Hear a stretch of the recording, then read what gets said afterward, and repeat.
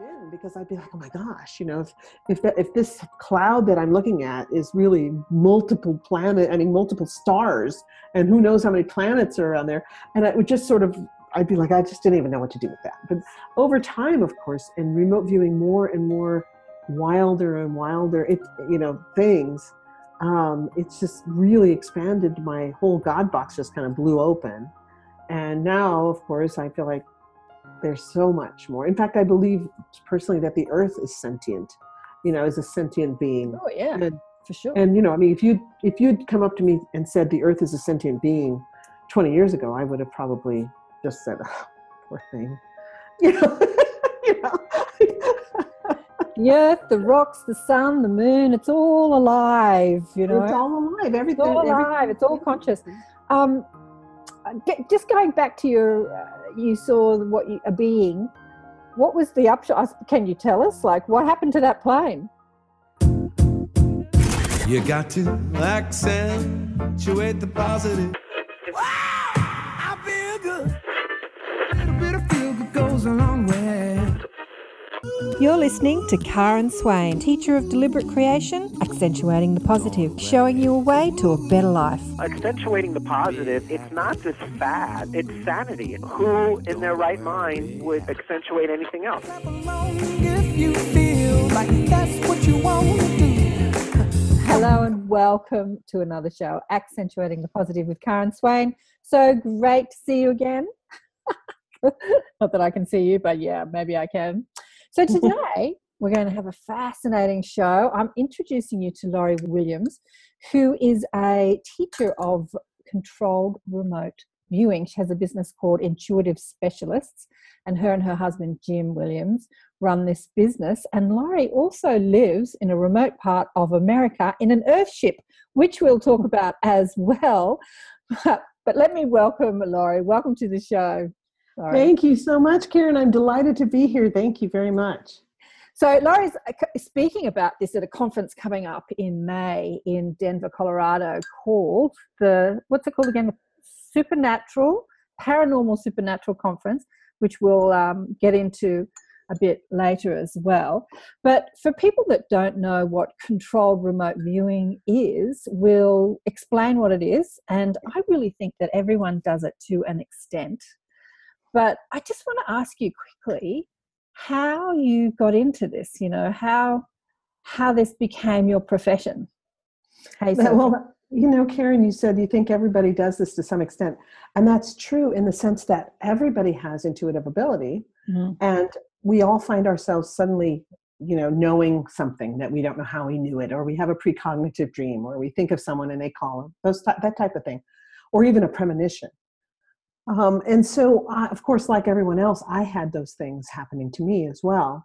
And when they just happen spontaneously, that's just, inborn intuition, the natural intuition we all have. But the one thing a lot of us wonder is, what if I could control that? And that's not what everybody does. Exactly. You can't say, oh, everybody controls it, because most people don't. And so controlled remote viewing is different from just spontaneous intuition, in that the goal of it is to help you control it. And so the way I got into it was that I was actually, when I was about 12, I was really excited about the occult. I wanted to get into ghosts. And my girlfriends and I had slumber parties almost every weekend, and we would have seances. My sister used to love to tell my kids when they were little, she'd say, while normal children were worrying about who they were going to the basketball game with, your mother was having seances. I love it. And then she said, and she had a unibrow. I'm like, I didn't have a unibrow. A unibrow? What's that? A mono? Where it grows all the way. She threw that in just for extra good measure. Anyway, we were having all these seances, and we started having like really amazing, like poltergeist stuff started happening. And so much physical stuff started happening in my house because I was always the medium. I didn't even know what a medium really was, but whenever we would have seances, I would be the medium. And so I guess something followed me home one night. And before I knew it, there was a ton of poltergeist activity in the house. And my mother was screaming like, "What did you bring into this house?" She was very scared. My friends wouldn't spend the night with me anymore. And, it became it became a problem for about a year. But then when I was just after I turned 14, my parents moved. My dad took a new job in another city and we moved. And I met these hippie Jesus people. And so I got saved and filled with the Holy Spirit. And truly, it was a very transformative experience and one that I'm very grateful for. Okay, so when you say hippie Jesus people, were they religious people or were they like New Agey people? Like, or they it's funny. They were kind of both. They were actually members of what was then kind of a budding group, and it spawned from a group called the Jesus People. Right. And in the late 60s, early 70s, for me it was 71. I turned 14 in June of 1971. But for there were a bunch of groups across the country of lost hippies that were suddenly finding Jesus and becoming very almost charismatic, but they didn't like churches, so they didn't ever get into churches. And they formed groups that later became called cults. It's a cult. But to me, what's a cult? There's the Catholic Church could be considered a cult. I guess once you get big enough, then you don't get to be called a cult anymore. Yeah. Once you have a gazillion members and lots of money, then they don't call you a cult. But anyway, so this was a group of young people who were mostly in their late teens, early 20s, and who didn't like the churches and wanted to be radical and consider Jesus a radical revolutionary of love, that kind of thing. And so I was literally 14 and 2 weeks old when I met these people, and so very, very influential. But I had been sitting in the grass. I didn't know anybody. We'd just moved to this town, and my sister dropped me off at a park, and there was a band playing, and I was sitting by myself in the grass thinking, okay, God, if you're real, I want to know what to believe right now. And if you show me, then I'll believe in you. And if you don't, then I'm not going to believe in you anymore. Because, when you're 14, you're pretty black and white about things. And of course, I was also very arrogant, giving God the ultimatum. When you were 14, you were black and white about things, I'm going to say. Not everybody, but when you were 14, yeah. I was pretty arrogant, I think, to give an ultimatum to God. But I love it. These two hippies walked by and they stopped and they turned around. They started talking to me about Jesus, and they answered every question I had. Really, they were really, they would flip to a Bible verse, and I found out later that they actually had drills where somebody would call out a scripture and they would have the Bible upside down to them so they could be showing it to you, right? And they would time everybody, see how fast it would take, how quickly they could turn to this Bible verse, that somebody would call out, and they would do these drills. So every question I asked, they would just go, flip, well, look at this verse, and they really knew the Bible amazingly.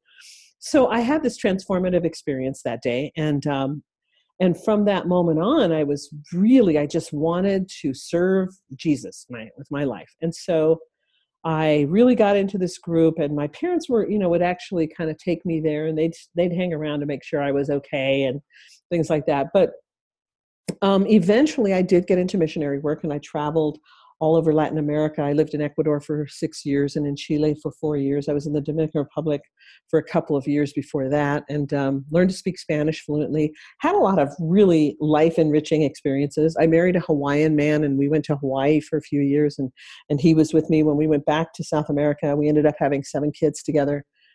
And so, yes, 7. I gave birth to 7 children. We finally figured out what was causing that. But anyway, my father had 7 children, and he said the same thing to me. I found the cause, and I put a stop to it. So we did not believe in birth control. So we had 7 children, and I, of course, asked me which one I could give up now. Of course, I wouldn't give a single one up. They're wonderful kids. And Jim, my current husband, who I've been with now for 15 years, Jim has 2 daughters, and so between us, we have 9, and we have 20 grandchildren. Wow! Huge family. We're very blessed that way. So So after I thought though that when I became really fervent for God, that all this weirdness would just go away. I forsook it for the Lord, so to speak, but it didn't forsake me, you know. So with the whole hippie Jesus crowd, any sort of intuitive abilities was frowned upon as no, actually not. It was okay. It just depended on the framing, because like for example, if you have a premonition that your friend is going to die in a car accident tomorrow, yep. I had a premonition, you're going to die in an accident tomorrow. No, don't drive in the car. Don't get out of bed. Well, instead, if that girl was very, very Christian, you might go to her and say, the Lord gave me a dream that you might be in an accident tomorrow. And she could accept that, but she would not accept it if you said you had a premonition. Okay, depends how you frame it. Yes, it's all semantics, right? Absolutely. And so, for example, I in my more recent years, I've had an office that said intuitive consulting on it. And I had a woman client who used to come see me all the time because I was also a hypnotist and I was also doing massage therapy. And she would come to my office all the time and she never noticed the sign. And one day she did notice it and she said, "What is intuitive consulting?" And I knew she was a very, very fervent Christian. And I said, "Well, do you remember when Jesus met the woman at the well in John chapter 4?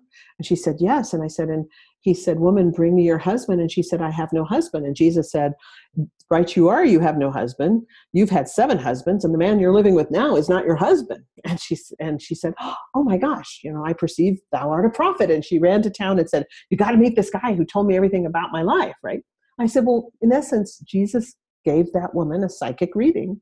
And she was a little bit scared after that. And every few minutes I would say something and she'd say, "Oh, how did you know that?" And I'd be like, "You told me that? Like last time you came to see me?" She became very paranoid that I knew everything about her. But anyway, so after, so in this group, actually, they really encouraged people to be intuitive and to hear from God, so to speak. They encouraged that quite a bit. And it was, so it wasn't really frowned upon. It was all in how you framed it, how you looked at it, and that sort of thing. So, and so whereas I would have spontaneous knowings all the time and visions, and we saw ghosts. I mean, we had all kinds of things happen during that time. And so when I ended up staying in this group till I was in my mid-30s. And when I was in my mid-30s, we came back to the States and I got a real job, and if you want to call it that. And get a real job. Yeah, get a real job. I ended up getting a real job with a paycheck, whereas before that, we were running these mission centers and never kind of knew sometimes where the next money was coming from. But anyway, it was really, it was a great time and I learned a lot. And then I was starting to search when I came back. I was like, I always had these things. I started thinking about all the things that happened during my time in these seances and things that were undeniably, paranormal. And then all the things that had happened during my years of serving God, so to speak, and saying, okay, well, how do I reconcile experiences with belief systems? How do you reconcile those things? Absolutely. That was my question. And so I started really going on a search. And what was really interesting too is that I remember I was in Denver, coincidentally, back to Denver. I had gone to Denver to attend a conference on refugee mental health because at the time I was running a refugee resettlement program. Wow. And it was really great. Those were a lot of happy years too. I came back to the States and ended up running a refugee resettlement program. So while I was in Denver, I was reading a book, and it was about children who had had near-death experiences. And they had done like a 20-year study on these kids. And they had like control groups that had never had near-death experiences. And then they had, I think, 4 different groups. And I think one of them was children who had been very, very ill but hadn't had a near-death experience. Children who had been healthy their whole lives, and then these kids that had these near-death experiences and had actually physically died and been revived. And when they followed these kids for 20 years, they found that the ones who had had near-death experiences had a much higher rate of provable or confirmable psychic experiences.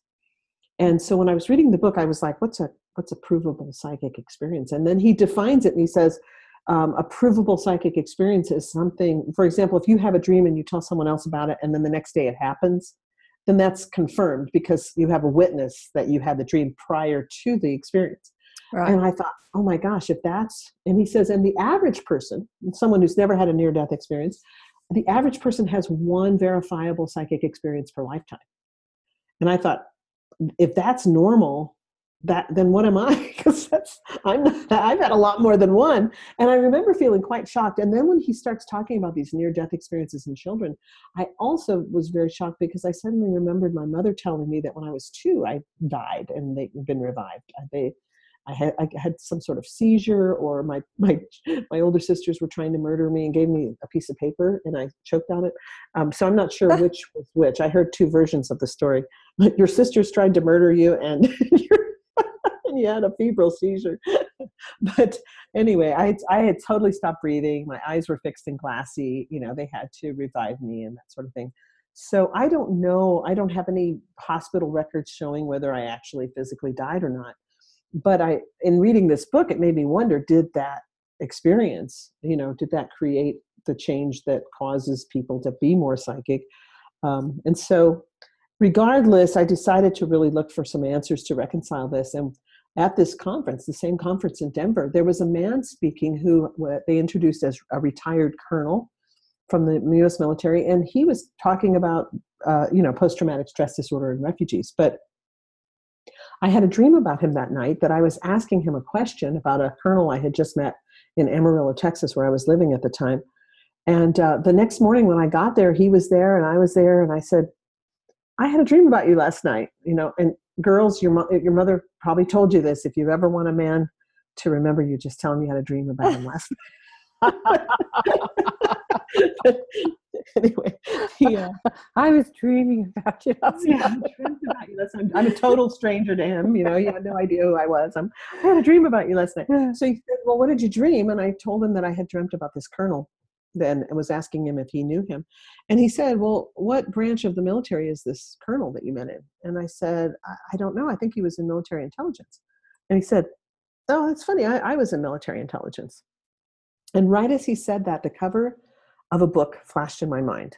And I hadn't bought the book, but I had seen it on the new arrival shelf at the bookstore. And it was Dave Morehouse's Psychic Warrior. And so I said, have you seen that book about psychics in the military? And he said, are you asking about Dave Morehouse's Psychic Warrior? And I said, yes. And he said, I can't believe you're asking me about that book because I was the psychologist in charge of that military program for 20 years. Wow. And so then he was all of a sudden, he was real interested in talking to me because I suddenly walked up out of the blue, a total stranger, and I asked him about the book about this program that he happened to be in. And no one at this conference was supposed to know that. Mm-hmm. So he was very interested. And he starts asking me all these questions, do you remember maps easily? Do you have a photographic memory for numbers? Are you artistic? And just shooting questions at me a mile a minute. And I was really nervous and I stepped away from him, kind of started backing up, imagining Men in Black kidnapping me and things like that. But he kind of says to me as I'm walking away, he says, when you get back home, go on the internet and look up controlled remote viewing. And so I did, and I found Lynn Buchanan's website, and Lynn was one of the instructors in the military unit. He was the database manager in that program for many years. And he had a website, and the opening page said, what is CRV, controlled remote viewing? And it had this amazing explanation that was so down to earth and so grounded that I went, oh my gosh, this is what I've been looking for. This is what will reconcile these two things for me. Because he basically said, everybody has this ability. And it's just a matter of learning to manage it, learning to develop the skill like a mental martial art. Absolutely. So that was my beginning. There's so much to say here. I really feel like for years I've been thinking, why don't they teach this in schools? And there should be schools where they teach, because no one teaches you how to use your energy, your mind, how to flow your energy, anyway, it's, I have this vision of big universities teaching this. Like I've had this vision for years. Like I don't know if I'll be alive when that happens, but it's such an important aspect of who we are as humans. And, it's been thrown in the woo-woo closet for so many years. And yet the military have been using it So yes, and probably still are. And probably still, well, most definitely. And interestingly, not just our military or the Russia's military or China's military, which are the ones we always hear about, yeah. But when I was running the refugee program, I was kind of in the closet about the whole remote viewing thing. Yeah. But eventually, of course, things have a way of making their way out of the closet, and newspaper articles and radio shows and things like that started happening. And when one of my staff, who was from Suleimania in Iraq, when I explained, she asked me about it, and when I explained it to her, she said, "Oh yes, Saddam have this." So, she knew that Saddam had it at the time, and a lot of the refugees would like, "Oh yes, we have that in our country too." I mean, everybody knew about it. It was kind of a normal thing. Yeah, there's a couple of things I want to say. Like, I've heard other people say about psychic ability and near-death experience as if you haven't died at some point as a baby that you don't remember, or had a near-death experience that you do remember, you don't specifically have these psychic abilities. But I haven't died and I have them. When I hear all the things that happens, like I've spoken to a lot of people on the show about the after effects, Robert Tremblay, who was one of the people I spoke to last year. We spoke about the after effects and all this psychic phenomena, and nobody knows how to navigate it. There are people out there saying, speak to your spirit guides and learn your intuition, and there's so many little pockets of people teaching, but nobody knows how to sort of really navigate it. And and so, but what I'm going to say is you don't have to die in order to have it. No, and I haven't had a near-death experience. How can I have this? You don't have to have a near-death experience. I really appreciate you saying that too, because I had one of my students, once I was talking with him, and I said, if you could have a book about remote viewing that says something that you haven't already read in a book about remote viewing, what would you like to see, or what do you wish was out there? And he said, well, I really wish there was something that was said that would just say, you don't have to have seen angels or ghosts or have demonstrated any kind of psychic experience or any kind of psychic ability prior to taking this class. Because he said, if I thought you had to have died, or you had to have seen ghosts, or you had to have had angels come in your life, or aliens or something. He said, but I've never had any kind of a weird experience, and I can totally do this. This is awesome. I was so excited to find out I could do it. And he said, I think I would have taken the class years earlier if I had realized that. But I thought you had to have had some sort of prerequisite. You have to already be psychic and demonstrating psychic ability, which is not true at all. In fact, this was designed, controlled remote viewing was designed for the person who feels like I'm about as psychic as a bag of rocks. It's really. Well, I don't know, like the new generation coming in, it's just ignorance, isn't it?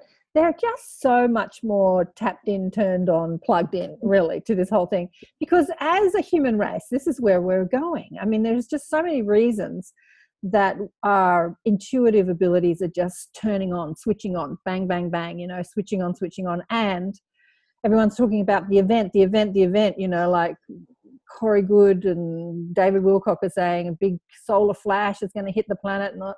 But it's just this upgrade in human consciousness, and it's happening incrementally all the time. You and I were people that did it consciously, deliberately. I'm going to go to a guru, learn a class, learn meditation. So I've been to many healers and stuff having healings, but it's just like an upgrade in my energy system and my human consciousness. I went to probably 20 years ago now, to John of God in Brazil. And I wasn't sick. I was a young, healthy woman, but I had this upgrade. And when I came out of the meditation, I had so much more access to people's thoughts and that sort of thing. Like I could I just had so much more of what I already had. It was just exponentially. So there is this sort of constant upgrading in our consciousness, but it's happening now to everyone, and nobody knows what the hell is going on, what the heaven is going on, so there needs to be people like you that, teach people what's happening and how you can control, as you say, control. I was listening to some of your YouTubes and you were saying, you might not like the word control, because it denotes maybe, someone's controlling you or you're controlling someone or something. But I guess that if people don't like the word control, it's how you direct your consciousness, like how you direct it, how you focus it, how you control it, how you direct it. Yeah. Exactly. Because, I mean, no, most people would love to have a puppy, but they hate that puppy stage where the puppy doesn't, it's just uncontrolled and it chews up your shoes and your hoses and ruins, pees and poops all over your house. Nobody likes that stage of having the puppy. They like the cuteness of the puppy, but that's about it. And a lot of people get rid of the puppy, right? Because they just can't handle all the unruliness. And so I joke that this is, that before you have controlled remote viewing, you're basically, the tail is wagging the dog instead of the dog wagging its tail. So the idea behind controlled remote viewing is it's kind of like a drawer organizer for your mind. Yeah. And we all have those drawers that are full of half-used tubes of super glue and toothpicks and paper clips and rubber bands and all that kind of stuff. A couple of those drawers. Yeah, everybody has those drawers. And if you get a little drawer organizer that fits into the drawer that has all the little cubicles, you can organize those thoughts.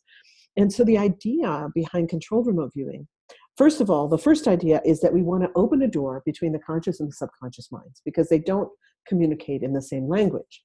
The conscious mind thinks in language and the subconscious doesn't at all. It thinks in what we call gestalts or overall concepts or even images.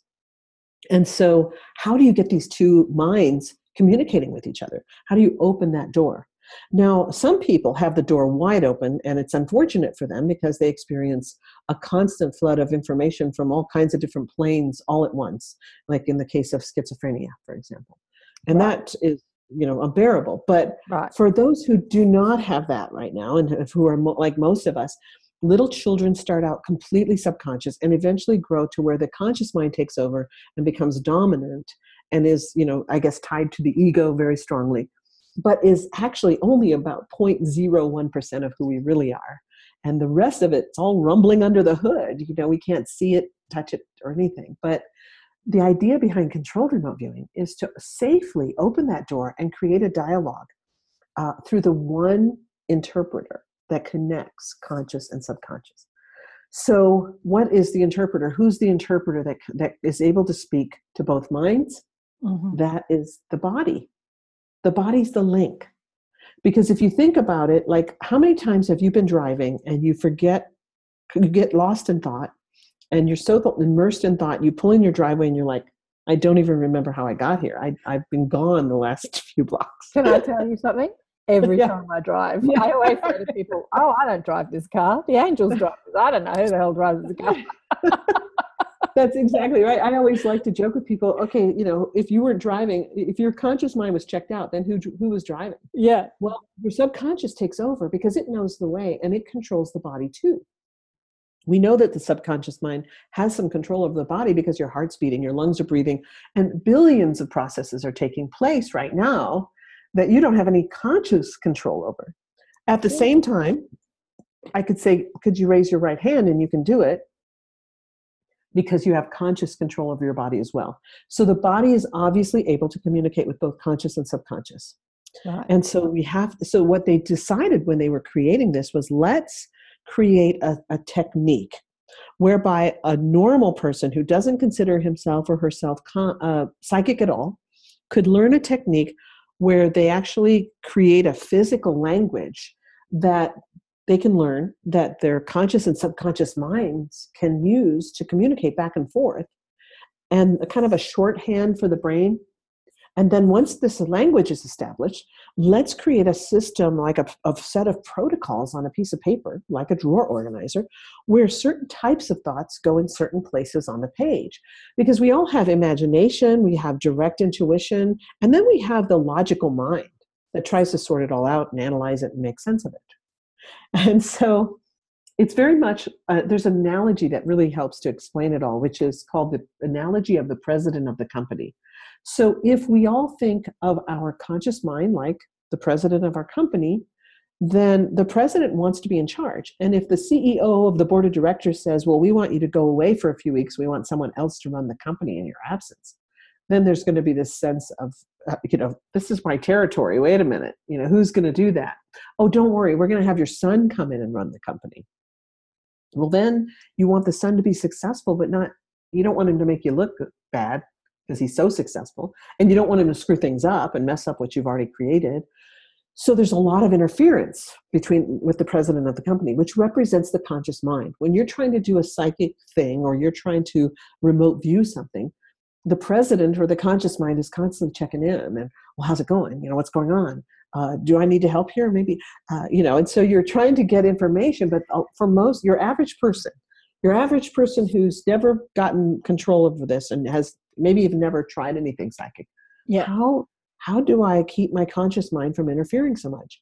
Well, the answer is we've got to send the president to the docks and give the president something to do to keep the president busy. So we want to honor the role that the conscious mind plays in our lives because it keeps us safe. It's kept us alive for centuries in the sense of when Oog and Og were going through the primeval forest and saber-toothed tiger suddenly steps on a twig behind him. The one who says saber-toothed tiger and starts running is the one who doesn't get eaten. The one who turns around and says, what was that, got eaten, right? So that's the whole key to the thing is that we want to honor the conscious mind. We want to go ahead and say, yes, we're happy to have this partnership. And so what we do is CRV becomes an interview and report methodology, a partnership between conscious and subconscious where they work together. And the conscious mind interviews the subconscious. And the subconscious has access to everything that ever was in all of time and space and gives the conscious mind that information. Okay, so could we reframe conscious, subconscious into ego, higher self? Sure. Yeah. Because I think that, a lot of people are having this same conversation, but it's just framed differently. As you were saying, yes, how do we exactly?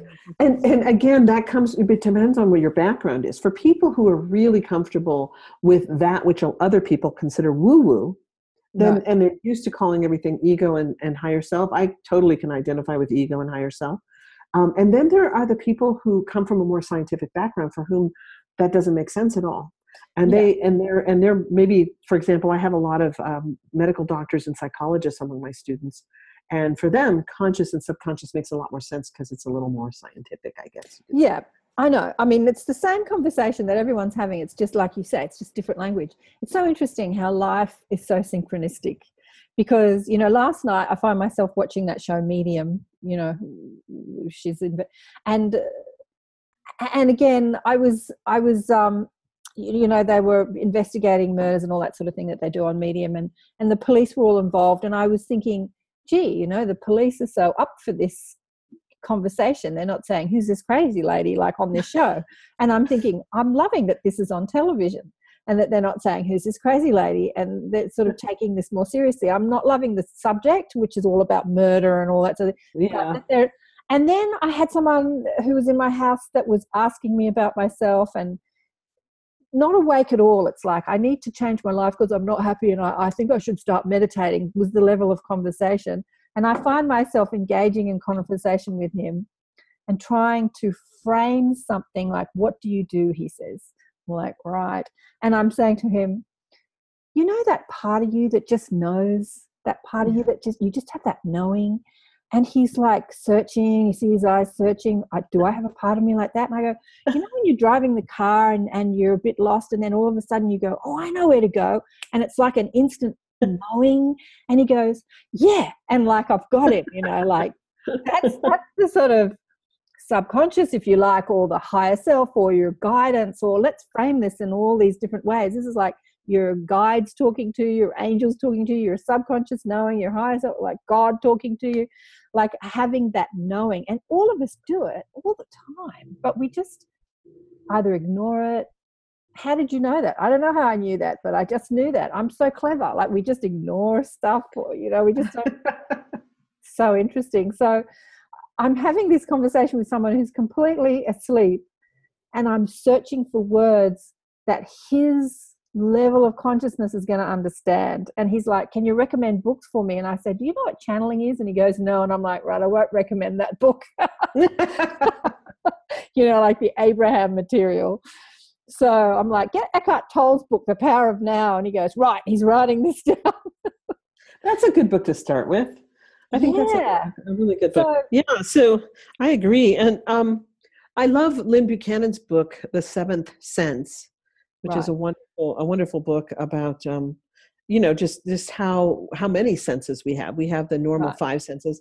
We have the sixth sense, which is actually the sense of ambiance, because everybody has a sense of ambiance. Blind people have it, deaf people have it. You walk into a room and the air is so thick you could cut it with a knife, or you can tell people have been arguing, or you go from a bright, cheery outdoor area into a sacred, quiet, cool church. It's just the difference in ambiance. So the sense of ambiance is really a very real sense that everybody has universally. So that's our sixth sense. And the seventh sense is the psychic sense.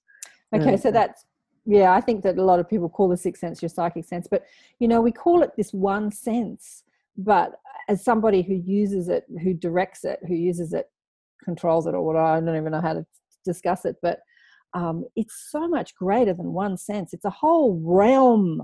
It's a whole realm of senses. It's not even just clairsentient, clair this, clair that. It's a whole realm of senses that you use simultaneously, just like you use your five senses simultaneously.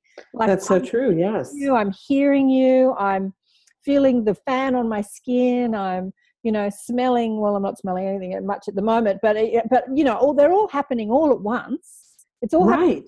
And so is your sixth, seventh, eighth, ninth, all that realm of senses. And your ability to feel and perceive how the other person's reacting to the conversation, for example, and all that sort of thing. Yeah. And when I was doing hypnotherapy, there was I was working with a young woman who had that, I can't think of the name of it now, but it's when there's a part of the brain that's damaged that causes this person not to be able to read facial expressions. Right. Yeah. Mm-hmm, and so they have no clue how people are reacting to them, and they say things that are inappropriate and don't realize that it's offending people, for example, because they don't pick up on the signals, or they're boring someone to death and they don't notice that people are rolling their eyes. What would you call that sense? Like reading facial signals? See, that's a sense that we don't even talk about in. I know, it's amazing. Reading. But, it's so interesting. When someone turns off, my ex-husband was really good at looking at you like he was really engaged in your conversation. He would do this thing and he'd go, But as someone who was psychic, I knew when he'd switch off. Like he'd just be switched off. He had a very quick mind, very fast mind, and he would listen to the first three words, and then he was gone. And he was thinking about things. But he would be going, And so it's like then that you say, "Did you know the Queen died?" And he's like, like say something outrageous, and then they don't hear it. They're not listening. That's so true. Yeah. Getting off track. Navigating this realm. So controlled remote viewing is a name for navigating this realm. So I think that a lot of people think that remote viewing is specifically about throwing your consciousness somewhere and looking. So for instance, years ago when I was studying energy healing, had this Indian boyfriend who was deported. And he called me from India. It was around 2000, long story, but he was during the Olympics. We had the Olympics here in Australia in 2000, right? And he had immigration, he was asking the immigration, when am I going to get approved to live in Australia? They said, denied, because they were just doing the Olympic thing. So anyway, so he's in India talking to me, and he's telling me what I'm wearing. He's telling me where I'm sitting on the couch. He's totally, before Skype, he's totally telling me, he's in the room with me. He's on the phone with me, but he's in the room with me. He's explaining what's happening outside the window. It's amazing, so that's what I would perceive as remote viewing. I think most people perceive that as remote viewing, and that is remote viewing. It is. And the thing about it is the term remote viewing is so generic. It's like tissue. Right. It's like the term tissue. There's a million different types of tissues, and they come in different colors and different boxes and all kinds of things. But the term remote viewing is so generic, and it almost now has become kind of a catchphrase for anything psychic. I've had people say, oh, you teach remote viewing? Oh, well, I've been a remote viewer for 50 years. I've been a crystal ball remote viewer, or I've been a palm reading remote viewer, or I've been a, whatever. And so that's why now there have become these acronyms, because the military is very into acronyms of, CRV, ARV, ERV, TRV, just there's a million Okay. So CRV is controlled remote viewing. What's ARV? Associative remote viewing. Okay. What's the other ones? Extended remote viewing. Right. And then there's technical remote viewing. Right. And then I like to think of practical remote viewing, PRV, because let's have some practical remote viewing that people can use. I like that. Practical remote viewing. I really like that because, it's really interesting. I use my psychic ability really practically. I mean, obviously I use it to do sessions with people, to like read their subconscious. Basically, I use it to read people's subconscious. I just go in there and I just read what's going on. I'm not somebody that's going to tell you what, your dead grandmother and, what your house looks like. I'm not going to do the psychic thing like that because I don't think that that's useful. All that stuff. I'm going to tell you stuff that you're not aware of. So that's how I use it practically. But when I used to be on radio and you're multitasking like a demon because you've got this panel, and you're also tuning into your guest. And I just thought, how am I going to be in my logical mind and my intuitive mind simultaneously? This was my challenge. And at first it was a little rocky. And then we are amazing beings, we are just amazing what we can do. It's amazing what we can do. And then it would happen. And the mind could switch in, 1 minute be like, right, you've got the volume's got to turn down, got to turn up the volume, got to put on a song, got to put on an ad, got to tune into the guest in front of me, got to do a psychic reading. Like all of it's happening. Logic, intuition, it's all happening all at once. It was kind of exciting to learn how to do that. Radio taught me how to do that. But, that's how I live my life too. I never script these conversations, never write down a question. And I never study for anything because I turn up in the moment and just rely on this practical remote viewing, as you call it, on this practical sense to be engaged with all my other senses, 5 senses, and all the realm of millions of other senses, just to all work beautifully together. And I bet while you were doing the radio show, you must have had some amazing success with your readings.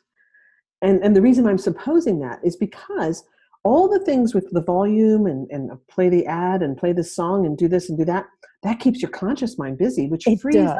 It frees up the higher self or the subconscious, and it gives it a chance to have a voice right then.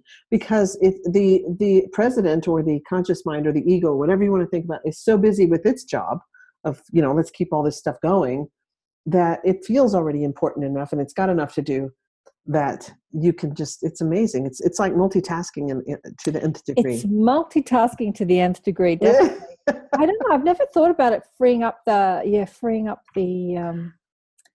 because I had to switch, like you had to switch. So listening to the volume, so you're listening, you're engaging your body, you're listening with your, and then you're like looking back at your guest. And because I remember once, I had Mother Mary in the room channeling, not Mother Mary, Mother Teresa. We were talking about Mother Teresa, and she was standing in the studio with us, and I'm like, oh wow, there's Mother Teresa. It's like, and then, but it was actually, it's actually switching, but switching really, really fast. It's sort of, does that make sense? Yes, it does. Although in my experience with students and myself in remote viewing, I mean, you're given a really complex set of protocols, and they make it deliberately complicated. Right. And they do it just to put you in that situation, so that you're so busy thinking, okay, where do I put this word? How do I write this down? And meanwhile, you're trying to write down everything that's coming into your head, and you're also trying to say it out loud and then write it down at the same time. You're trying to do a million balls in the air as a juggler, and it keeps the conscious mind so busy that your subconscious then has a voice and is able to come through. Okay. So I want to say this. The conscious mind only needs to be busy when it's in the way. I disagree. I think that the conscious mind needs to be kept busy it depends. In ERV, which is extended remote viewing, that is done actually in a state of hypnosis, really. And so in a state of hypnosis, when someone's hypnotized, they've essentially kind of put the conscious mind to sleep so that the subconscious can interact with the hypnotist, right? Right. And that's what extended remote viewing essentially is that, excuse me, that the monitor or the hypnotist will ask the remote viewer to access the target in a hypnagogic state. Right. And it will be the monitor's job or a recorder's job to record everything that's happening, kind of like Edgar Casey and his secretary. Yeah. And so that's extended remote viewing. And in that case, you've got the conscious mind kind of to sleep. It's not busy. It's just off to one side. But the thing about that is, even in a state of hypnosis, the conscious mind checks in periodically. It kind of rises and falls and rises and falls and rises. It kind of surfaces and then it goes deep, and it surfaces and goes deep. And so the conscious mind, we find that in controlled remote viewing, which people are often surprised to find out, the remote viewer is wide awake, eyes open, writing on a piece of paper, talking out loud the whole time, that in controlled remote viewing, the goal then is to have it be a dance, a partnership, an interaction. And the conscious mind has a very definite role. And it becomes this wonderful partnership. In the beginning, though, it's more like a tug of war or sibling rivalry. Yeah, well, that's what I mean when I say when the conscious mind's in the way. So when the conscious mind's in the way is when the conscious mind's saying, you're not really doing this. You can't do this. No, you're not good at this. Like, that's when the conscious mind's in the way. Or the conscious mind can be saying, you're doing this. This is good. Yeah, it can be in a partnership. It can be in opposition, or it can be in a partnership. Yes, and that takes really a lot of for most people that are coming, from all different backgrounds. Right. And many of them have never been exposed to anything like this ever before. Yeah. It took me a long time before I felt like it was a partnership. It was more like a sibling rivalry for a long time, and very uncomfortable. But once they become a partnership, then it's like a beautiful dance. I mean, it's like watching the ice skaters at the Olympics, the couples. Exactly. But that's when you don't need to give the conscious mind something to do. That's what I'm saying. No, because it's already a partnership. Yeah. But exactly. if it's in the way, like what you were saying, like on radio, if it having to do the controls and having to be logical and aware, on that conscious level, you said, gave the conscious mind something to do, but you would only really need to give the conscious mind something to do if it's in the way, like saying, oh, you can't do this. No, you're not good at this. No, that's actually, the way that it gets in the way for most remote viewers is it's trying to be helpful. And it does often do the doubting thing, like, oh, you're so full of crap. That's not good, blah, blah, blah. But another thing that it does is like our mantra in controlled remote viewing is describe, don't identify. And so because nouns, the naming ability of our brain comes from the left brain. And the left brain is not psychic at all. Your conscious mind, your ego, I hate to tell people that are listening, is not psychic at all. I mean, zero. But the part of you that is psychic is 99.999% of who you are. And that is extremely all-knowing and all-psychic. But the problem is it's kind of hiding, it's kind of behind the back scenes there. It's under the hood. Absolutely agree. Say that again. The psychic part of you is 99.99999% of who you are. Exactly. But the problem is we identify so much with the ego, and so we're listening to the ego, and the ego is going, I know what it is. I know what it is. So just to give you an example, if I have an envelope with a picture in it and I say, to my student, could you just take a guess what's in this envelope? And the student says, it's something red, smooth, and shiny. I think it's an apple. And then they pull the picture out and it's a fire engine. Then, it's the noun that always throws things off, naming something. And so, for example, I was working a kidnapping case, and I described the backyard and the entire back area of the home where the child was kidnapped. And so the police were really interested in working with me because they were like, we've gotten all these things from all these psychics and we didn't get anything helpful, but you wrote us and told us you were not a psychic and yet you totally described this whole thing, And so this was when I was just starting out as a remote viewer. And the way that I ended up getting involved is a long story, but we won't get into that. But anyway, I ended up getting involved accidentally in this kidnapping case. And so the fact that I had no idea what I was doing and that remote viewers are all often totally blind to the target. we don't know what we're remote viewing, really helps. Because if you make assumptions, when you're totally blind to something and you're making an assumption, I think it's a tree, I think that's a culvert, I think that's a house.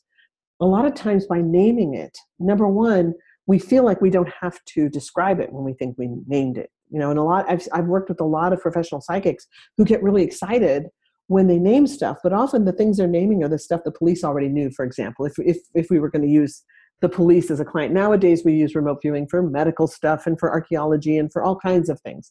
But just as an example, if you were working with the police and you were a psychic and you said, "Oh my God, he stabbed her with a knife." And the police are like, "Yeah, we already know that, lady. But what we need to know is," and they have what their need to know is something completely different. But people will often get excited by naming something.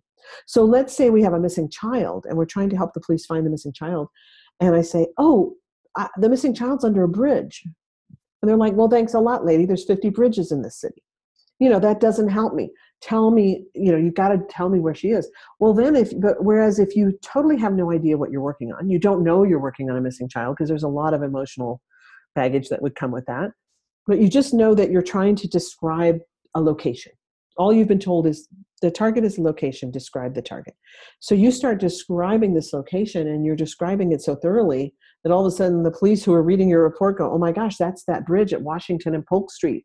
And they immediately run down and find the missing child, because your description is so thorough and so explicit that they can tell just from the descriptions you've given them exactly what it is. They know the area. I mean, sometimes we're describing a place that's on the other side of the world. I've never been there, or that's removed in time. What about the past or the future? And so the people who know. We're a lot of, because this is, I'm loving what you're saying, because this is really explaining to people how psychic ability works, because where a lot of psychics go wrong is time, because this is like outside of time and time and location.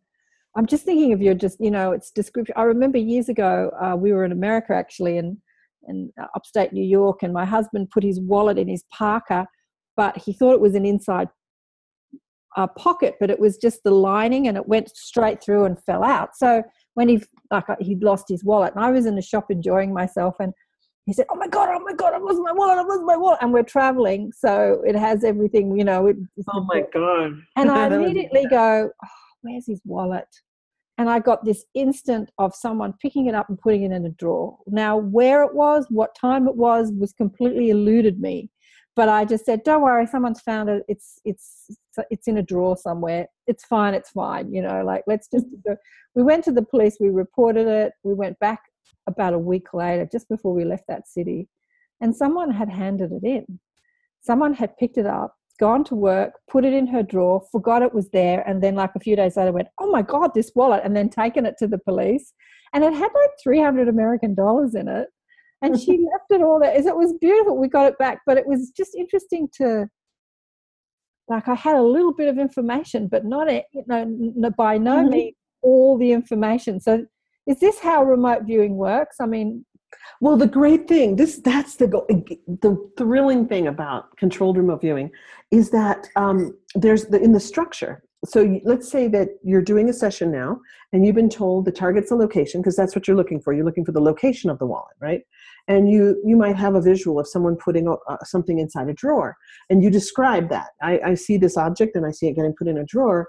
Well, the cool thing is that the structure of that can then take you from that to, okay, let's describe what's around the drawer. Let's move up 10 feet and let's move up 50 feet and describe what is the structure where the drawer is located.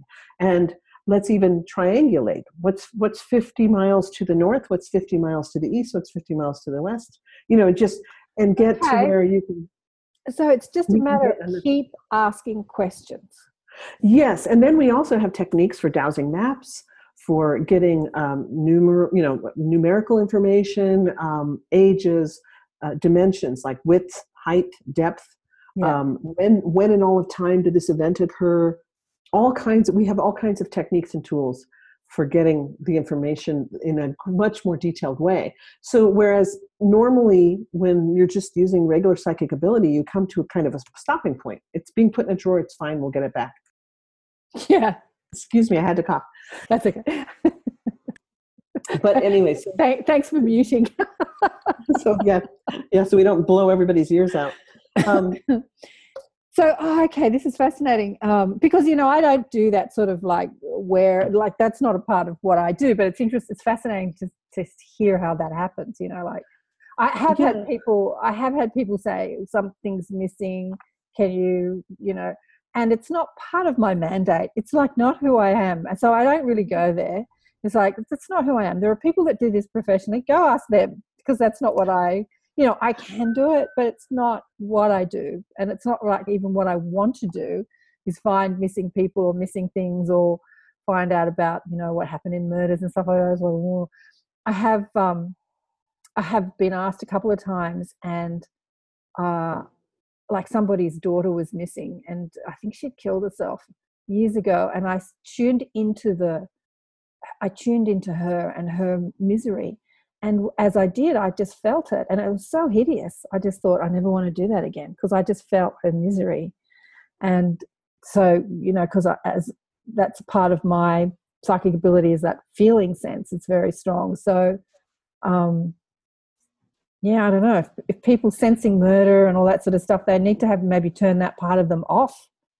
Well, actually, I find that there are people who are more resilient in those areas, maybe who can handle it better and deal with that type of emotional roller coaster. Yeah. And so, Lynn Buchanan talked in his book about how he was, one of his tasks in the military unit was to describe the plans and intentions of world leaders at the time. Right. And so, he had been working on this one world leader for, weeks. And he's driving home. It's like a Friday evening. He's got a 2-hour commute to get home. He's driving home and he's thinking, okay, what am I going to do this weekend? Oh, I'm going to mow the lawn. I'm going to trim the hedges. I'm going to kill Linda. And he's, oh, wait, I'm going to kill Linda. His wife, Linda, they have a wonderful marriage. They've been madly in love for, going on, I think, 45 years. And it shocked him so badly, he pulled over. And he got out of the car and he walked around thinking, why did I think that? Why did I think that? And he realized he must have brought home something connected to this world leader that he had been, remote viewing for 2 weeks. Now, I don't know who that world leader is, but I do know that weekend, Idi Amin's wife died in a very mysterious way. Right. And most people suspect that he murdered her. So I'm not saying that that's who Lynn Buchanan was focusing on, because I don't have that information, but it is, really interesting. And so what he did at that point was he realized he needed to devise some sort of a detox methodology to help him, since he was getting into people's heads all the time, especially not just any people either, people for whom, for example, genocide made total sense. Of course I'm supposed to kill all these people so that I can rule the world or whatever, and when you get into people's head to that level, then what's happening really makes sense to you, because you're looking out of their eyes and you're looking at it the way they look at it. Yeah. Just to give you an example, this is an interesting story. I was working on another kidnapping case, and this kidnapping case was much more recent. And so I'd been an experienced remote viewer for many years. And this was a thing where we were having to go in. I would have to go in and work on a session. I say we because my husband is my monitor. And he's a wonderful monitor. He can be very, very stone-faced, where he doesn't give away any information at all. And yet he's really good at asking the kinds of questions that need to be asked to get the information that's needed. So I'm working on this kidnapping, and it was a kidnapping in a foreign country. And I've located the kidnapped victim, and I find out that the kidnapped victim is being kept in an underground building that has a hallway with all these rooms, and there are other kidnapped victims as well. It's not just the one. And I ended up linking with a guard. Now, this is a very advanced technique. We don't teach this to beginners, but I was linking with this guard so completely. And I am fluent in Spanish, so the guard and I are having like a conversation that's completely happening. And by this time, I'm pretty deep into probably a very deep alpha brain state. And I'm having trouble talking and writing and everything because I'm so connected with this. And it was the same time I'm viewing this person in real time. So it was like 8 o'clock at night where I was. It was also 8 o'clock at night where this person was, where the guard was, and because we were in the same time zone. And there was also a full moon out. So we're in our house, of course, and I'm doing the session, and this guard, I said, why are there so many victims? I mean, why are there so many kidnapped people? Why are you kidnapping this? And I literally, in my head, I heard him say in Spanish, well, we are the such and such group. And he gives me this long name of this group. And I wrote it down. But generally, again, describe, don't identify, right? So this is suspect because it's a noun. It's a series of nouns and names. But I was also, by this time, almost in like an ERV, or an extended remote viewing state. I was kind of toggling the line between extended remote viewing and controlled remote viewing. I'm still writing, I'm still talking, but I'm really out there pretty far. Can I ask you a question? Yeah. So you're having a conversation with him. Does he know he's having this conversation with you? No, he doesn't. It's completely like subconscious to subconscious almost. Right. So I'm definitely dealing with his subconscious. Okay. And so he's not aware of it at all. And if it's done correctly, he should never be aware of it. And right. So as I'm doing this, though, and I'm getting this information, I suddenly come to understand the ideology of this group. Right. And why they're doing it. And I'm embarrassed to admit this, I looked at my husband and I said, I think we might be on the wrong side. These guys have a really great cause. And my husband looks at me and says, does someone need to detox? Because, when you're in that state, all of a sudden you're thinking like they think. And he was passionately for the cause of this group, which was to, liberate this country and, blah, blah, blah. And they had to kidnap these people in order to raise the money for their cause. And as soon as he said that, I was like, I snapped back and I was like shocked that I had even said that. I was shocked with myself. And so we did a detox right away to completely let go of that and move away from that and get back in my own state of mind, But what you're explaining here is how contagious thought is. How you can completely convince people, hypnotize people, like, it's how contagious thought is. And this is what, this is why I started this show. This is what the media does to us on a daily basis.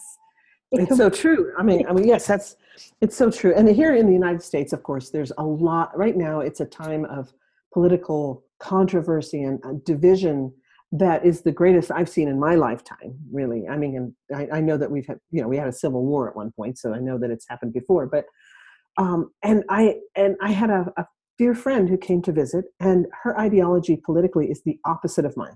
I mean, black and white, complete opposite. So she started talking about her ideology, which I, 100% disagree with. But rather than just saying, oh my God, you're so wrong. I mean, you're such an idiot. Look at this, Rather than doing that, I suddenly said to her, you feel like this and I feel like that, but the truth is we're probably both being manipulated. I said, the whole country's being manipulated and probably neither one of us is right, because the truth is probably somewhere totally different, if you really wanted to really get into that. And so I think that you're absolutely right. We're just being so influenced by the media. And if you think about it, there's screens everywhere now, screens. And there's an ad on Australian television for streaming, some sort of streaming services, and it's showing predominantly young people on their phone watching it, like sitting on the toilet, watching it on the bus, watching it, like just watching their screen 24, and it's saying, oh look, you can sit on the toilet and watch this, you can do this and watch this, you can do that and watch this. It's like, it's just this perpetual feeding. Like it is. And I feel myself even that it's really had a tremendous effect on me, because especially for those of us who are more empathic, it's I don't know if you experience this, Karen, but do you ever have a situation where you wake up in the middle of the night and you suddenly are in a totally different emotional state than you were when you went to bed, maybe anxious or picking up on people's anxiety from all over the place? It can be really, a lot of people are telling me they're experiencing this, where they're waking up in the middle of the night and they just are like pulling in people's stuff from all over the planet, and that can be really. I don't know if I do that in the middle of the night, but I definitely do that. I definitely do that all the time. But, again, I want to come back to it's those questions. It's like you just got to keep asking the questions. What's happening? Why am I feeling this? Is it me? It's just those questions, because there's a conversation going on between, call it your subconscious, call it God, call it your angels, call it your guides, call it your galactic friends, call it your higher self, whatever you want to call it. And but we experience phenomena like pain in our body, and then the logical, conscious, ego, whatever you want to frame that, mind takes a hold of it and goes, oh my God, I'm dying of cancer. Oh my God, what if? Oh, what's happening? Oh, I've got to go to the doctor. So we get sort of inside this fear instead of saying, what am I feeling right now?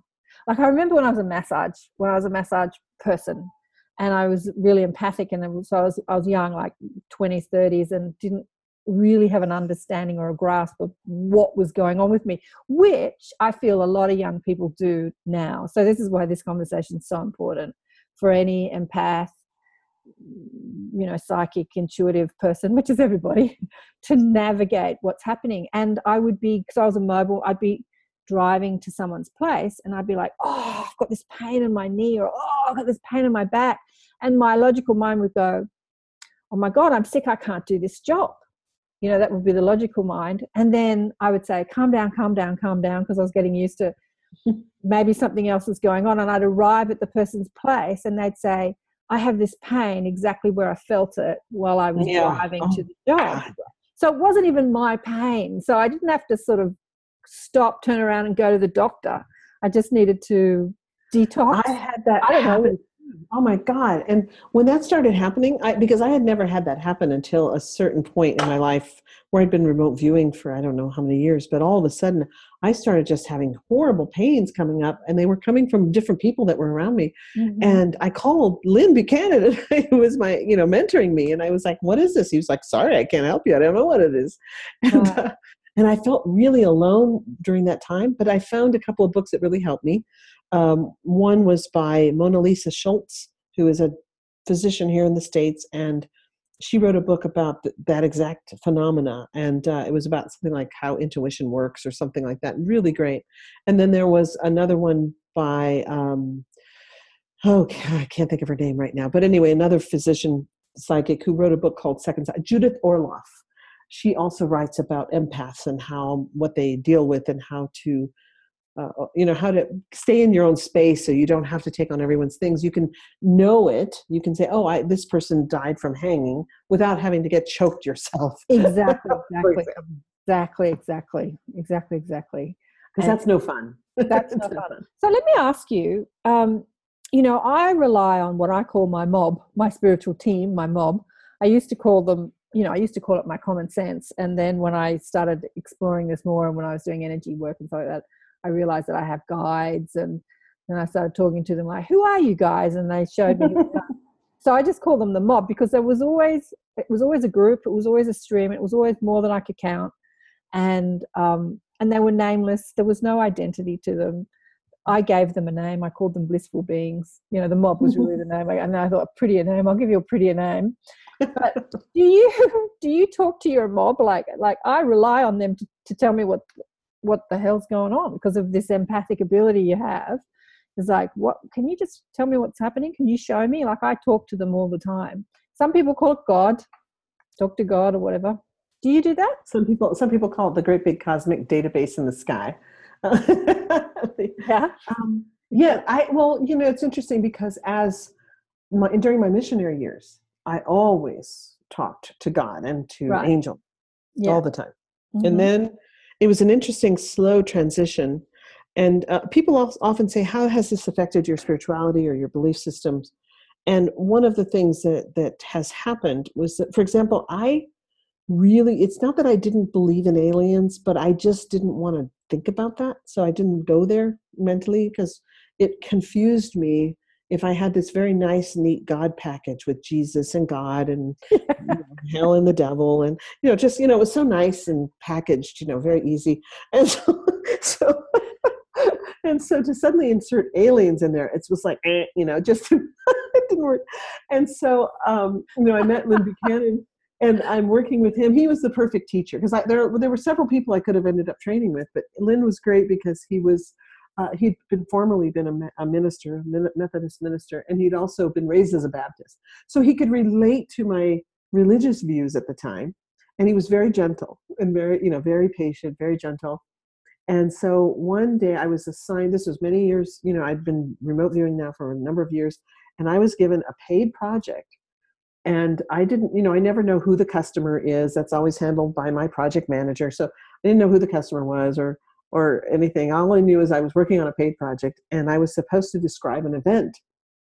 And so the event actually was an event known as the Kinross incident, which happened in the early 50s here in the United States, when at an Air Force base, they saw a blip on the radar that they didn't know what it was. So they sent a plane to intercept it, and it was over this lake, and the plane and the blip merged and then both vanished off the radar, and they never did find the plane or any evidence of the plane.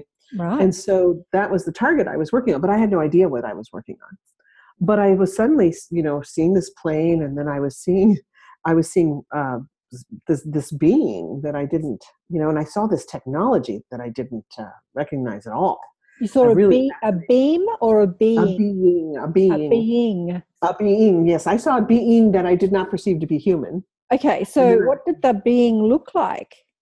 Well, now when I look back at this particular session, I wonder, was I actually seeing like an alien, or was I actually seeing maybe the pilot with the mask on? How the pilots had the oxygen masks and the helmet and the goggles and the whole 9 yards. I might have been perceiving that. Right. But all I knew is that I ran into something and I was like, I don't know what this is. And I called, and I remember calling Lynn Buchanan and saying, Lynn, I'm remote viewing something and it's kind of pushing the boundaries of my belief system. And he laughs and he said, yeah, CRV will do that. It's like, and he goes, but think of it this way, Lori. He said, if God can be the God of this planet, why wouldn't God be big enough to be the God of the universes and, Absolutely. Why does God have to be so small that he can only handle one planet? Yeah, just planet Earth. It's like they say, all that is means all that is. Like, exactly. But all that is for most people stops at the edge of the earth, Exactly. Well, gee, I'm happy with us right here. We're so important. Yeah. So I remember at that time, way back in, when I first came back from the States being a missionary, Hubble telescope photographs would kind of send me into a spin, because I'd be like, oh my gosh, if this cloud that I'm looking at is really multiple stars, and who knows how many planets are around there. And it would just I'd be like, I just didn't even know what to do with that. But over time, of course, and remote viewing more and more wilder and wilder, things, it's just really expanded. My whole God box just kind of blew open. And now, of course, I feel like there's so much more. In fact, I believe personally that the earth is sentient, is a sentient being. Oh yeah, for sure. And, if you'd come up to me and said the earth is a sentient being 20 years ago, I would have probably just said, oh, poor thing. The earth, the rocks, the sun, the moon, it's all alive, It's all alive. Everything. It's all alive. It's all conscious. Just going back to you saw a being. What was the upshot? Can you tell us? Like, what happened to that plane? I believe that the plane actually did end up getting at the bottom of the lake, because I wasn't the only viewer on this. I became really good friends after this with another viewer who was the very first remote viewer in the military's remote viewing unit. And he and I have become dear friends over the years, and he became a second mentor to me. And his name is Melvin Riley. And we both perceived that the wreckage of the plane was in a trench at the bottom of this lake, which is the big lakes in the United States that are like an ocean almost in the middle of the States. And but I did definitely perceive that there was kind of a merging point with this other UFO, whatever you want to call it. And I saw the technology in the UFO. So I think that the plane was actually destroyed. I think that the plane was destroyed by the UFO. Yeah. It was UFO. So you saw a UFO. We've had such fantastic internet. And then as you start talking about this, when I start asking, the internet's going crazy. Isn't that interesting? I know. I got a sign that said your internet is unstable. And the funny thing is I have fiber internet here, which is supposed to be like, 150 Mbps. I know. Isn't that interesting when we start It talking? is. Very interesting.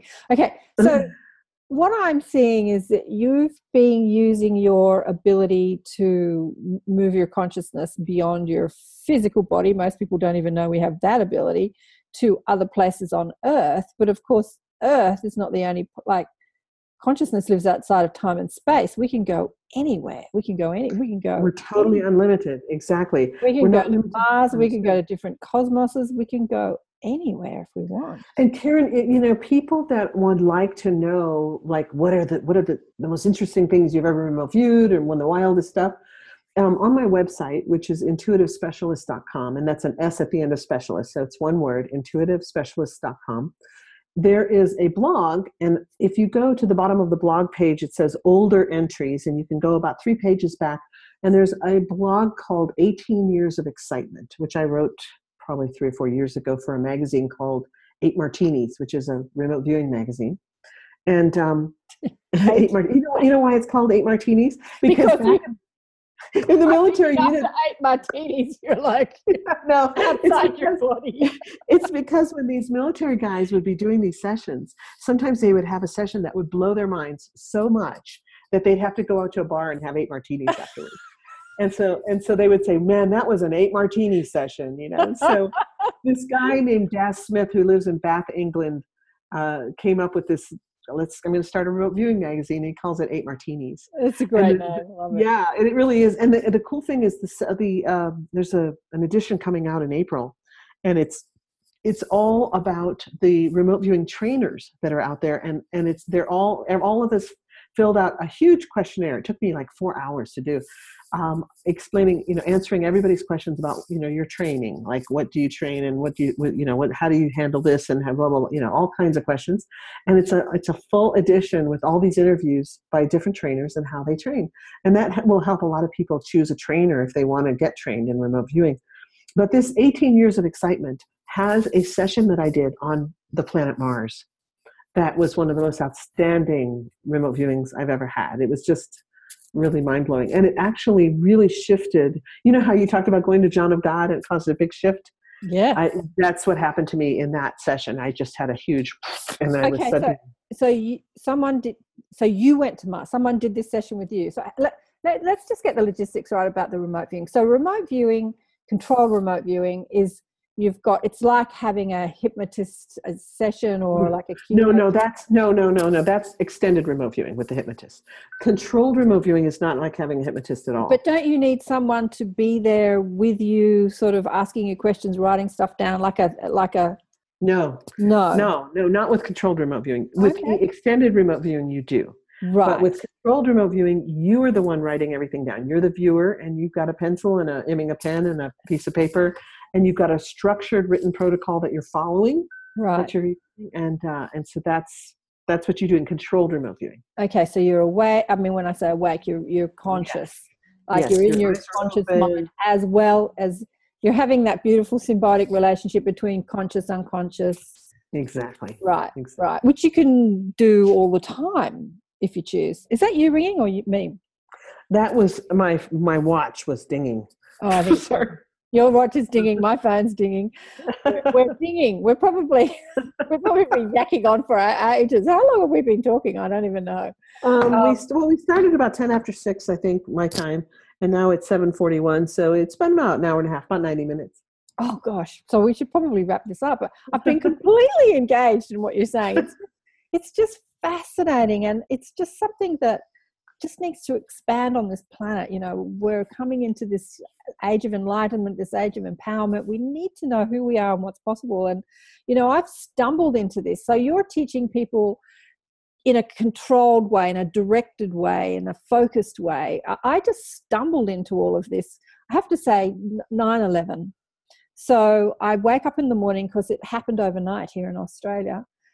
My little nephew was born around the same time it was happening, which was really interesting. And I wake up in the morning, a client rings me and says, turn on your television. And it was kind of unfolding at like 8 o'clock in the morning. And then we went to the hospital. Instead of looking at the baby, we're looking at the television screen going, nice baby. Oh, yeah, really?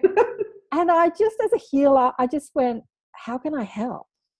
And I threw my consciousness over there to go and help. Like, I didn't even know I could do this, right? I just felt like there was a large amount of people that were in trouble and I needed to help. And when I got there, what I saw was a whole lot of souls, like guardian angels, like other souls that were there to help all these, because so many people died they didn't even know they died, because 1 minute they're at their desk, the next minute they're at, their body is disintegrated, and so they don't even actually know they're dead, but they're like in an environment like, what's happening? So there's mass confusion both on the ground and in physical reality and in non-physical reality. But there was a whole stack of souls there saying, it's okay, come with me. And a lot of them look like firemen. So they were like authority, like, that's all right, come with me, I know what's happening, and that we're helping people. And I thought, oh, they're right, they don't need my help. And I came home. But I didn't even know I could do that. Like, I just didn't even know I could do that. It was just a fluke accident. It was just an intention. I wanted to help. I needed to see what was happening. So is this happening to people? Like, what would you say about that? There's something that will really help to kind of define exactly what that is. We talk about in the remote viewing process that there's a moment where you're like, when you first start out, you're just writing words down and you're talking and you're saying, okay, brown, green, blah, blah, blah, blah. And then there's a moment in which you'll notice a remote viewer is suddenly looking up, for example, maybe looking up at the target, but they're sitting in a room and you suddenly notice that their eyes are going back and forth, or they'll suddenly go, oh, it's really tall. And suddenly the tone of voice has changed. And so what has happened there is they've gone from just spitting out random words to having perceptions that include them and the target. And it's like a spatial relationship often, like it's taller than me, or I'm outdoors, instead of just saying there's an outdoorsy feel to this. Say, I'm outdoors. Well, you're not outdoors. You're sitting right here at my table writing on a piece of paper. Oh, well, yeah, I feel like I'm outdoors. Or so when that happens, we call that the aesthetic impact. And the aesthetic impact is when you go from just describing something at the target to almost like becoming part of the target. But there's actually no part of you that's leaving your body. It's not an out-of-body experience. A lot of people think how to control remote viewing is an out-of-body experience. Yeah, exactly. It's actually like your consciousness. And I kind of like to draw a little diagram for people a lot of times. When we were kids, we were shown the curvature of the earth and how radio waves bounce off the atmosphere. It's kind of like that. It's like your subconscious or your higher self is getting information from the matrix, whatever you want to call it, the signal line, and bringing bouncing that information back to the conscious mind, which is taking it and writing it on a piece of paper. And so that's how this dance works. It's like, I need this information. Oh, okay, here it is. And it's lightning fast, because our higher self or our subconscious minds are lightning fast. I mean, before we can ask the question, it's there, the answer. And so the thing about it is that it's like trying to drink from a fire hose, though, because the poor ego or conscious mind is, lumbering along, trying to make sense of this information, and it's coming at it like so fast, and we're trying to take a sip from the fire hose. But this aesthetic impact is like if you were watching the program Medium, when somebody would like hand her the pen of the murder victim, for example, and she would suddenly flip out and throw the pen across the room, for example. It's because she was having an aesthetic impact from that, like this just sudden contact that was so intense. And that's what happens is, it's almost like a bilocation experience. When I had that Mars session, for example, I got so cold, my lips turned blue, and it was hot. I was at that stage of life where I was having hot flashes all the time, and we were visiting my husband's parents, and they were in another room watching, but they would never turn on the air conditioner because they were in their 80s, so it was super hot. And suddenly I'm on Mars, and my lips turn blue, and my teeth are chattering. My husband had to wrap me up in a coat because I was really having a physical reaction to the target. And so the consciousness, it's amazing. Because you're over there in your consciousness. It's not like your receptors on your skin that perceive hot and cold. would, like why are you hot? That this is, begs the question, why are you hot, cold? Well, in hypnosis, for example, when I went to hypnosis school, they talked about how you could tell a person under hypnosis that you were going to burn them with a cigarette or a match, and they would literally form a blister. You could just touch them with your finger and they'll form a blister there because they think, and so our consciousness, both subconscious and mostly subconscious, really affects our bodies. That's how we can create cancer, for example, and we can cure cancer. We can, absolutely, we can totally change our consciousness and our bodies, our physicality through our minds. And that's why I don't understand why I'm not skinny yet. But I'm, me either, darling. I've been trying to think myself thin for 20 years, and I just keep getting fatter. I want to come to Australia and work with John Gabriel. Are you familiar with John Gabriel in Australia? No. Oh my gosh, you're there in Australia, and that's where he lives. Anyway, look up the Gabriel method, and he lost over 200 pounds, which it's like how many stone is that? I don't remember the difference, but he was 450 pounds, and he literally used visualization to make himself get down to like 180, and he's been 180 now for 14 years.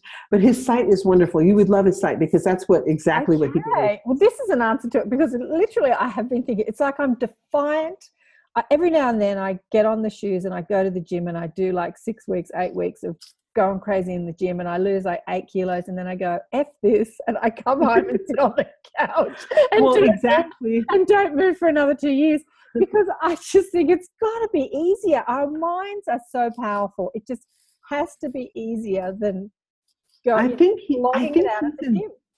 think he's in Brisbane. Where are you? Are you in Sydney? I'm in Sydney, yeah. Yeah, okay. So anyway, I don't know. Brisbane, I know that Australia is huge, so Brisbane's probably far, far away from Sydney. Yeah, it is. There's so much more to say. Look, there's a couple of things. There was a couple of questions I didn't think you answered. So when I asked you, do you talk to your mob? And you said, I've always spoken to God. So do you still rely on that, like when you're asking questions? I do. I believe that I have helpers. Yeah. And for example, every time I'm going to teach a class, I always say, send me some teacher helpers today, so that this class will be amazing, and it'll help me to give the students exactly what they need today. Yeah. And I feel very comfortable with that, doing that, just asking for help. To the angels, talking. Yeah, I mean, I've been the lucky recipient of so many miracles and so much manifestation that I just cannot ever say, none of that exists, because it's definitely happened in my life, and there's no denying it. So yeah, I do feel very, very comfortable with that. I do it all the time. Okay. I've still got a million burning questions that I could ask you, but I'm going to wrap it up. How can people find out about your courses? And I think that you do most of them online. I think we didn't even get into the Earthships. We'll have to do that another time. The Earthships is a place where you live. It sounds amazing. I've been to many talks on Earthships, and I think it's amazing. But you do all your courses online, don't you? Well, actually, many of them are both. People can come and take them physically, and I do them online. So, right. And I'll usually do them on your website. It says that you were like organizing, so you were doing them all online, but maybe that needs to be updated now. No, I'm not doing them. Well, I do offer all of them online. It's just that when we were moving, we couldn't have anybody come to take the class physically. Yeah. We didn't have this office yet or anything. We didn't know what we were going to do as far as internet went or anything. But now we're settled, and we've got this beautiful place to do the classes. And so people can come and physically take them, or they can join us online, which now has allowed me to have students from all over the world. I've always had students from all over the world, but they used to have to either travel here, or I had to travel to Europe or Moscow or wherever to teach. Exactly. I mean, exactly. I love it. I love that, we can do all this online, because the world becomes a much smaller place. It does. So why would people want to do it? They will want to take more control of their empathic, intuitive abilities, direct it more focused. Like people always say, they ask me, because I used to teach, I used to have courses say, teaching people about their psychic abilities, how to tune into their guides and all that stuff. And I really don't do that so much anymore.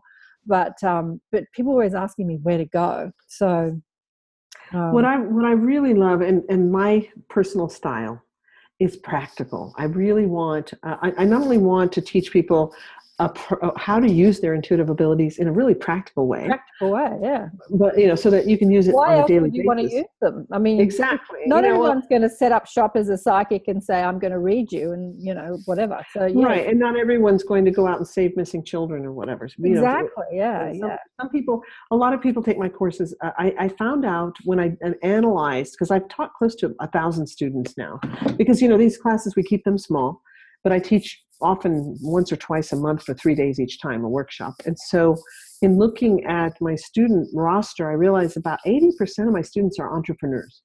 And so I love helping people in their businesses, to improve their business decisions. And I don't believe in people spying on the competition so they can, I think that's a dishonest use of it. But I do think that it's great when you can, for example, if you work in a business where you have to put in bids, let's get the best bid, or choose the job. Make sure you're bidding on a job that's not going to be fraught with problems. Choose the job that's best for you. I have students who've done that, or real estate agents who, if you're coming to buy a house and you want me to take you and show you houses for sale so that you can choose a house to buy. Well, I could sit down and do a session to show me the house you're going to buy. What are the qualities of the house you're actually going to buy? Moving ahead through time to the moment that you're purchasing the house, and get the qualities of the house, and then only show you houses that meet those criteria. And then so instead of having to show you 20 houses before you find the one you want to buy, you buy the first one or the second one that I show you, because it's the one that you were supposed to buy in the first place. I'm just thinking, I'm thinking about people who say, oh, maybe I could find a husband or a boyfriend or a girlfriend like that. Well, it's true. You can really. I mean, I've had a lot of my students who've used it, not so much for themselves, but for their children. One woman told me, I wanted to see the next boyfriend my daughter was going to be dating, and she described him to a T. And then when her daughter comes home one day and goes, Mom, I met the guy that you described, and I've used that a lot. It's great for parenting. We were able to actually prevent our children from doing some really stupid things by anticipating them in advance. That was very helpful. And I had one son who's now close to 40, but when he was 16, he was going to go get lucky one night with a young lady. And he wanted to get lucky because he had never been lucky before in that sense. And so he sneaks out of his bedroom window at 2 a.m, crosses the lawn, goes down the driveway, and there at the end of the driveway is his father standing there and says, you get back in the house. You're not going to go make love to that girl. He said, Mom, it was really rough growing up with remote viewers for parents. That's a classic. That is classic. So anyway, we just, if people are interested in the classes, they can go to my website at it's just put in the website underneath, Intuitive Specialist. Yeah, Intuitive Specialist with an S at the end of specialist, intuitivespecialist.com. So it's plural. And there's a calendar on the website. There's a lot of free stuff. There's free mini classes. There's, you can go to the other, I think it says other, and there's media. There's all kinds of interviews and spots. I've done spots on Coast to Coast and on. Well, I was looking at your YouTube channel to see, because you've got this fabulous YouTube, but you haven't been on there for about 4 or 5 years, I think. I know. And you know what it is? It's because 2012, 5 years. What we've been working on is we have been working on filming my 3 core workshops, which is basic, intermediate, and advanced. And what we're trying to do is we're going to actually create on Vimeo. We're going to be creating downloadable classes. So for people who don't have a 3-day block in which to take a workshop, they'll be able to really take it at their own pace. And, and I'll be coming online for Q&As, and I'll be actually physically there to answer questions and things at least once a month. And so we're building this beautiful platform. Beautiful. Right now, and I've been working on it since for several years actually, because we really want it to be a very high quality product. This is something that we don't want to just throw out there and have it be junk. We want it to be really top notch because it's. So you're directing it at a more mainstream person, because like there's heaps of courses like talk to your angels or talk to your spirit guides, or like there's heaps of courses like that. But then mainstream people find that too fluffy. Well, and one thing that I'm really big on, velvet. I want my students to be versatile, and I want them to be resilient, and I want them to be also really accurate. And the only way to build accuracy, this is like a mental martial art, wax on, wax off. The only way to build accuracy, yeah, it really is. And you have to practice on a regular basis on provable hard targets. That means that if you're going to work on something, it's got to be something that you can prove, because it's too easy to close your eyes and say, oh my gosh, I just remote viewed the aliens on the planet Guru in the galaxy of such and such, and just I had an amazing experience. And all of that might be very euphoric, but there's no proof. And your ego doesn't have to deal with being wrong. Whereas if we can conquer our whole need to be successful and our need to be right all the time through doing hard targets, where you say, I'm seeing a man-made object, it is blue and it's metallic and it's shiny and it's used for transportation. And then I pull the picture out and I see a red car. I go, well, everything's right except that I got the color wrong, let's say, okay? Then I have to deal with the fact that I got the color wrong, but at least I have something provable and I can score all my perceptions based on this hard feedback. And so after you've done 200 sessions with practice targets, and you can then see a huge amount of data, I'm 98% accurate in the area of textures or describing people, let's say. But I really, really am bad at describing man-made objects or colors or whatever. You can come up with actually, in my students actually have access to my database. And in the database, they can put all their scores. They can score themselves on every session they do, and then they get a pattern. They get an actual track record. So let's say that I was 98% accurate in colors after 200 sessions or 400 sessions or something. Then if you ask me to view something for which there isn't feedback, like what is the color of the planet in such and such a galaxy, and I said it's purple, then you could be 98% sure that it's purple because I have a track record. But if I have no track record and I'm just like going, oh, I believe it's, then it can often be where we kid ourselves. Like, I'm the most amazing psychic that ever lived because I have these euphoric experiences all the time with, whatever. And I see a lot of people who do that. And I had one lady who came to me and she said, oh my God, I've got to talk to my boss because there's going to be this terrible catastrophe, and we've got to buy a bunch of supplies, and we've got to do this and this. And I said, wait a minute. I said, okay, now how many times have you had a vision like this? She said, oh, this is my first one. I said, well, then don't go to your boss, because unless you have a track record of, well, every time I have a vision, the event that I see will happen within 2 weeks, and it's happened 20 times. Then you don't want to just make up something and say, oh, I've had a vision and I know it's going to happen. And the vision she had never did happen. I mean, that was back in 2006. Yeah, because it was based in fear. Look, as you keep talking, I just get more questions arise in me. I'm trying to wrap this up, and I just have a million more questions to ask you. Like, I'm thinking of Sandra Champlain. She has a show called We Don't Die, and she's been studying. She's been over in England at the such and such a school of psychic developments, an old school, and lots of psychic. Anyway, but her story is that the first time she went and did a course, she started to read someone. She said, oh, I can see this man, and he looks like this, and it was the dead father, and she was spot on accurate. Then she thought, oh my God, I can do this. I can't imagine. And then the next time she's seeing, and it was like completely wrong. Because obviously she was talking to a client or a person, a student. So her story fascinates me, how she could be completely spot on the first time she did it, and then the next time she did it, she was wrong.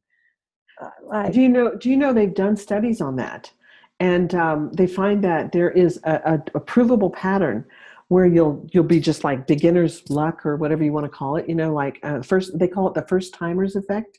Right. And it's amazing. And then you'll have a huge dip. And a lot of people quit when they have the dip. They're just like totally, they're like, oh my God, I can't do this. I can't do this the same life. I'm not going to do it anymore. Yeah. But if you push through that, because what happens is actually there's a reaction between conscious and subconscious where it's like, wait a minute, what's happening? This is totally different. I don't know if I'm good with this. And they kind of had to battle things out a little bit. And it all happens subconsciously. So you're not even aware it's happening, but you kind of battle it out. And when you come through on the other side, once again, you'll be really doing great, and you'll do good for a while, and then you'll have another drop off. And that's actually, it's proven. What's happening when they're wrong? You remember the person that was deported to India? Yes. And he's like in the room with me. He's on the phone with me. He's also describing what's in the room. I took him when he was here. I took him to the races. He'd never been to the races or the trots or something one day. Anyway, and we were doing these small bets because he was amazingly intuitive, right? Indian guy, but he was working in the corporate world and he didn't give any credence to any of his intuitive abilities because he wanted to be successful in the corporate world. Anyway, and I was playing with his intuitive abilities and he was betting small amounts of money and winning every single time. And then he upped the ante to like $10 because I remember he was very small amounts of money and he'd bet like $10 or $20. And as soon as he upped the ante, not putting $1 or $2 on, he started to lose. Now, what was happening? As I say, more questions are coming as we keep talking. It's just interesting how this ability can be so spot on and so not spot on. That's another conversation. We really do. And if anybody that's listening wants to read the blog on my website at intuitivespecialist.com, the blog is it actually addresses some of these things. There's a blog on displacement because displacement frequently happens. There's also a blog on when you just feel like quitting because you're failing every time. Yeah. And so, there's a lot of answers to these questions will be found on the blog. Oh, Laurie, it's been so beautiful to talk with you today. I could talk about this. As I say, I want to see schools. I want to see universities teaching this stuff. Because it's a huge subject. It's as big as any subject in university. Science. I would love to see it be taught in 5th grade and in high schools. It would just be so great. I've actually taught children, my own children, of course. I have a lot of kids, and it was so great. It was really great. I mean, they did really wonderfully, and that way they kind of grew up just where intuition is just accepted. It's just a normal thing, instead of it being something weird or absolutely. I just see so many young people going through so much pain, and sometimes they've got to realize it's not even their own pain. It's like they just need to get a grip of what they're feeling, especially empaths. But thank you so much. It's been really beautiful to speak with you. Thank you so much. And thanks for having me on. This is fun. And the conference again. You'll be if anyone's in Denver, it's in Denver, Colorado, isn't it? The conference. Yes, and I think it's May 5th and 6th. May 5th and 6th, Paranormal Supernatural Conference. So you're one of the speakers at the conference, and you'll have a ball. I'm actually the keynote speaker, and I'm actually going to be doing a little remote viewing with the audience, so that the audience all get a chance to do a little remote viewing session. It's going to be very interactive, lots of fun. Also, if anyone needs to write and have any questions, they can write at Laurie@intuitivespecialist.com. Yeah, that's my email address. And so I'd love to hear from anyone who has any questions. I'd love to come to Australia. We should set something up when we come to Australia. Yeah, I'd love to get you down here. I was thinking I'd love to invite you into the Inner Sanctum and, because I have a little online webinar tribe, and I invite a guest teacher each month to come in, and we do exercises, we do healing exercises, but we haven't done remote viewing exercises. So maybe you'd like to come in and give us our little tribe a little taste of what you do, and they can get to know you. So that would be fun. I get letters from Australia all the time of people asking, how can I take your course? Because the hour time difference is so strong. Either I have to stay up all night to teach, or they have to stay up all night to learn. Exactly. So I think the answer is, in the not too distant future, we'll get you down under for sure. That would be great. I'd love to come to Australia. That'd be lots of fun. Thank you so much. Talk to you soon. Thanks for joining us for another show, Accentuating the Positive with Karen Swain. Wasn't Laurie fascinating? I tell you what, we spoke for an hour after I turned off the recording. We spoke about so many things. We spoke about interdimensional beings. We spoke about Mother Gaia and her consciousness. We went all sorts of places, mediumship, the Finlay College. And we spoke about how we'd like to see this taught in institutions across the planet. So let us know if you've got any questions about consciousness, remote viewing, psychic ability, empathic, how to direct it, how to focus it, how to control it, how to be in control of it and not feel like you're being sort of bandied about by your intuitive abilities. Because, the thing about consciousness is that we can direct it. We can direct our thoughts. We can change the way we feel. We have choice and control and ability for all of it. And this is what deliberate creation teaches. We can be deliberate in what we're creating, both in our external circumstances, but in our internal circumstances as well. We can create anything we want. Beeping over there. We are genius creators. We just have to be reminded about how to direct the focus, the stream, the consciousness, the flow, how to turn it on, turn it off. Different, like a dimmer switch. We can be and do anything. We are amazing. So, yeah, if you have any questions, put your questions underneath, and go and check out Laurie's website, and also buy our new book, Awakened by Death, just come out on Amazon.com on Kindle and in paperback. 12 amazing stories of people's spiritual awakening through the death experience, mine being one of them. And obviously Cyrus Kirkpatrick being another one. We talk about how he is deliberate and he can astral travel deliberately. He can leave his body and go into his astral form deliberately. We can do anything. We just have to know how to do that, to be reminded how to do that. So Awakened by Death, Personal Stories or Stories of Transformation, is out now. And again, I'm going to invite Laurie into the Inner Sanctum if you want to meet her. And learn more about remote viewing and your abilities. So join us in the Inner Sanctum this year, monthly webinars for the New World teachers and light workers.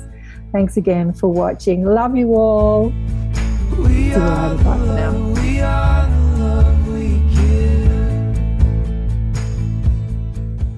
Thanks so much for joining us for another enlightened conversation on Accentuate the Positive. If you would like spiritual guidance from my guides, blissful beings, go to karenswain.com for a reading, or to listen to more enlightened thought leaders share their wisdom. Go to the listen page on karenswain.com and choose who you want to listen to. All the podcasts are also available on iTunes. Remember to check us out on Facebook, Twitter, Instagram, Pinterest, you name it, we're there. Until next time, bye for now. If you feel like that's what you want to do,